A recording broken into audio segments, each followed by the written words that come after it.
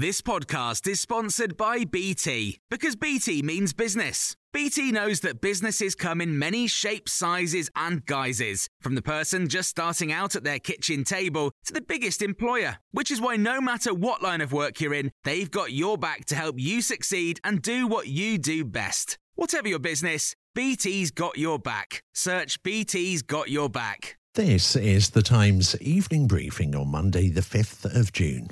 The Prime Minister says his plan to stop migrants entering the UK after dangerous journeys on small boats across the English Channel is starting to work. Rishi Sunak has been in Kent to discuss how he's been trying to solve the problem. The Labour leader, Sir Keir Starmer, thinks hearing more government promises on the issue is like Groundhog Day. Matt Dathan is the Times Home Affairs editor. He was at the press conference and told Times Radio what Sunak announced. Pretty much the only new announcement was the 2 new barges that will accommodate 1,000 people, but he didn't disclose the location, so it'll take the total number of migrants on barges to 1,500, in addition to the one that's going to be docked at the south coast of Dorset next week, I think. Natalie Elphicke is Conservative MP for Dover. She told John Pienaar on Times Radio Drive that she needs the plan to work. The bottom line is there's a whole load of work that's being done in this area. It's an absolute key focus.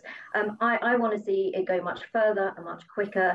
Of course, as a constituency MP for Dover and Deal, it's absolutely vital to my community that I represent that we see a steep change in these small boats crossings and we bring them to an end. They're incredibly dangerous and they need to come to an end.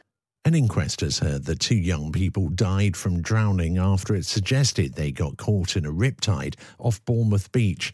Times Radio's Ben Fletcher has the story. The 17 and 12-year-old were rescued along with 8 other people last Wednesday, but later died in hospital. Local MP Tobias Ellwood has criticised the way Dorset Police handled the incident, claiming that a lack of clarity by officers has led to wild speculation about what happened on social media. A man arrested on suspicion of manslaughter was released under investigation last week, but officers continue their inquiries. Prince Harry is due to become the first senior royal to give evidence in court for 130 years. He's expected to appear at the High Court this week as he testifies in his case against the publisher of the Daily Mirror.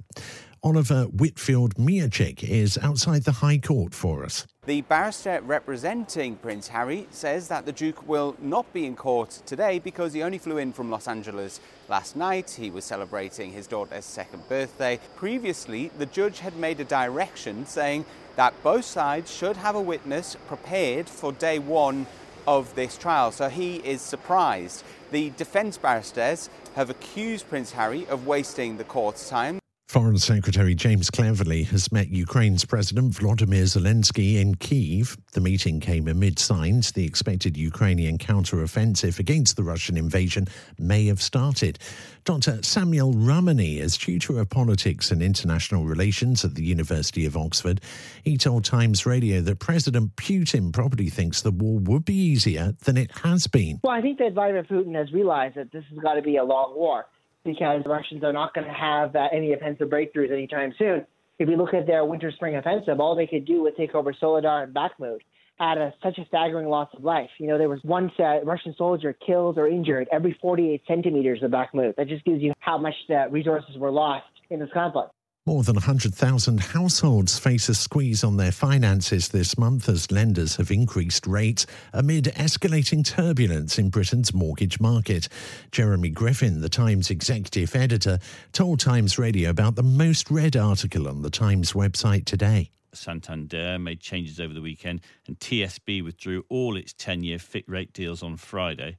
With just 2.5 hours' notice, Coventry Building Society is going to increase all of its 2, 3 and 5-year deals tomorrow. Now, that action is being driven, of course, by the worse-than-expected inflation figures last month, which fell to 8.7%. The number of mortgage deals has hit its lowest level since March.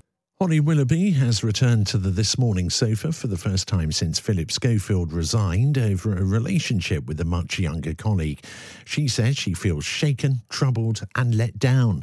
TV critic and broadcaster Scott Bryan told Times Radio this isn't the end of the saga. Pointing out that what Philip had done was wrong, but also trying to kind of have a concern around his mental health. But this morning, continuing on as allegations of a toxic workplace culture rumble on, allegations that ITV have denied, plus also the head of ITV going to be at a DCMS meeting in just over a week to be answering a lot of questions around Phil's conduct and how much management knew. You can tell that this is going to be rumbling on for quite some time. And you can hear more on these stories throughout the day and night on Times Radio.